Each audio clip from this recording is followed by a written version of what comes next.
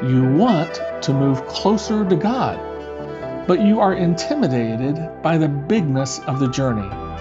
You think it takes a big commitment, a big Bible, a big church, and big religious words. So you either don't take the first step at all, or you get stuck somewhere and you never move forward. This podcast is for you. Each episode offers inspiration to help you move closer to God through the small stuff in life. These real life glimpses of God will surprise you with their simplicity and amaze you with their message.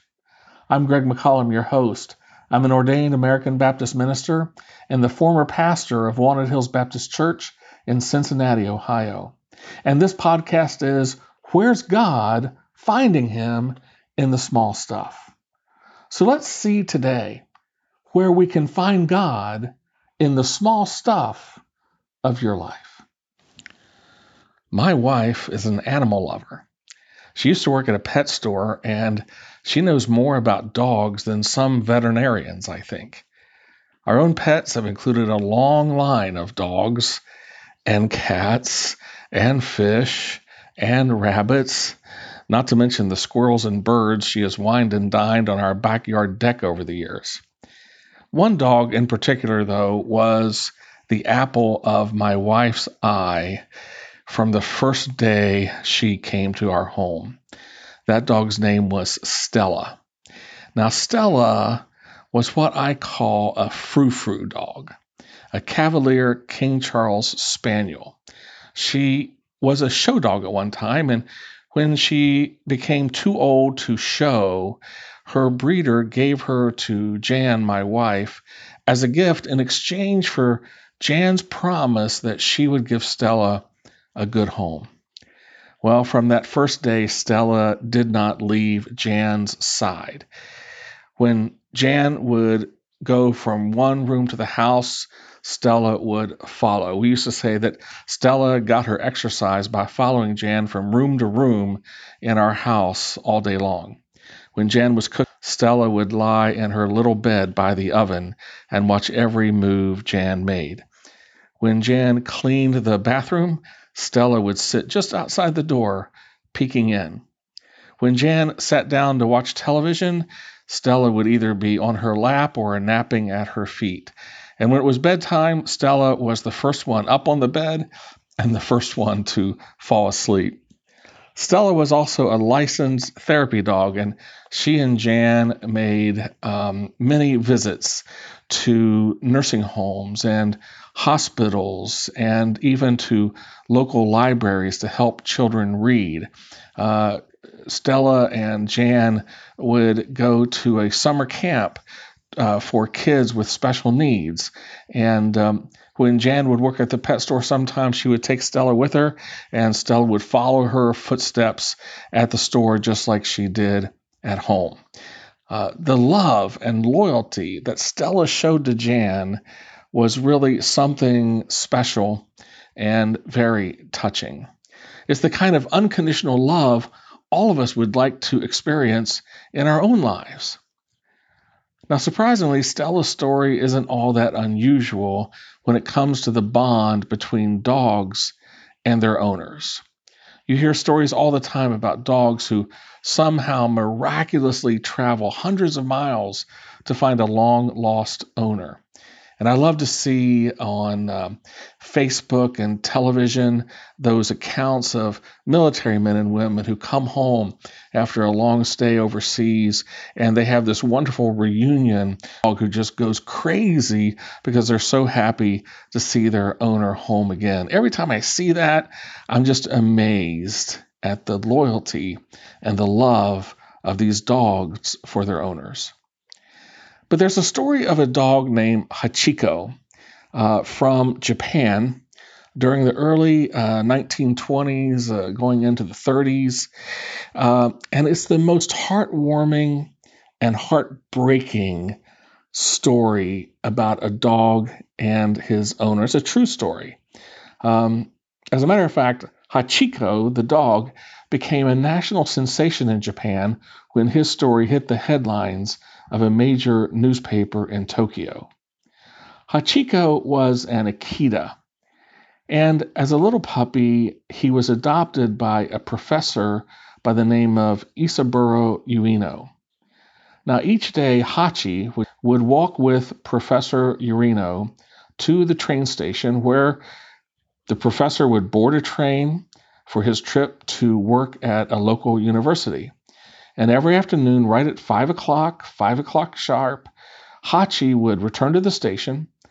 He would sit in one particular spot, eagerly awaiting and happily greeting the professor when he got off the train.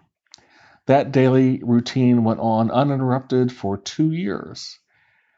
But one day, Professor Ueno did not return home as usual.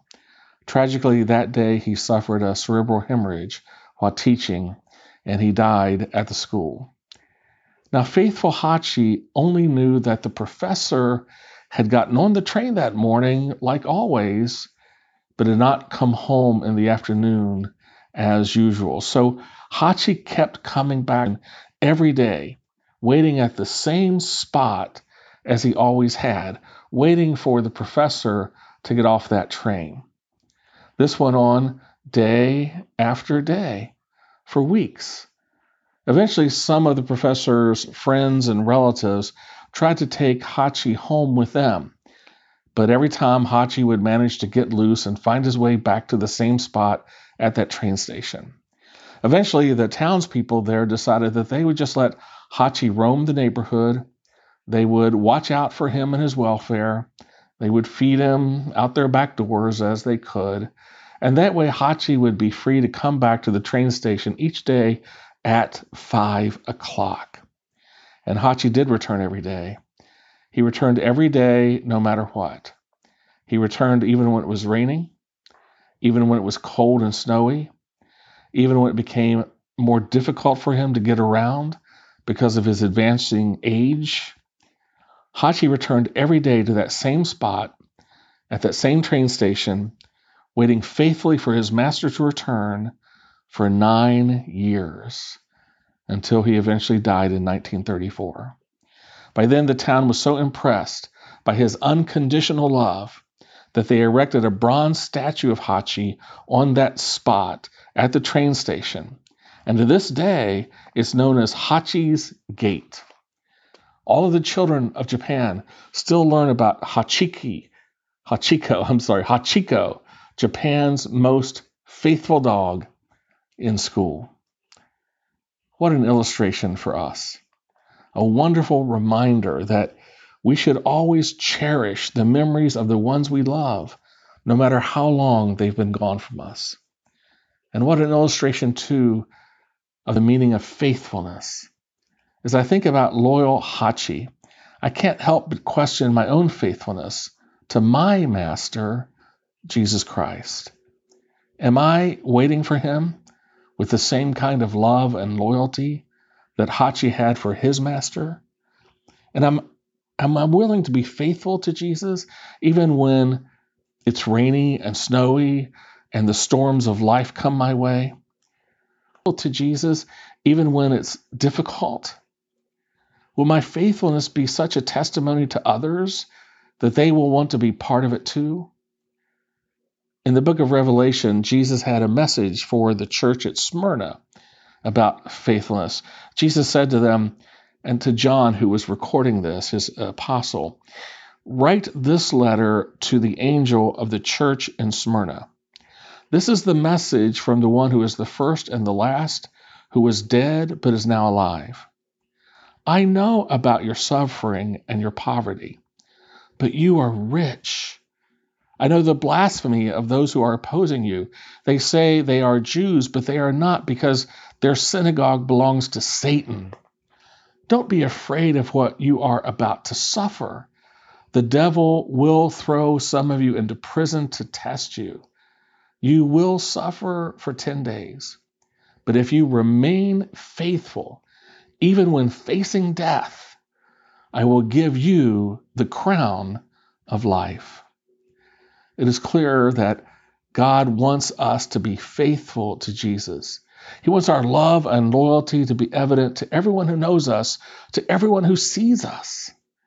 He wants us to be faithful day in and day out without fail, even as we, like faithful Hachi, wait for our master to come back, no matter how long it may be until he does.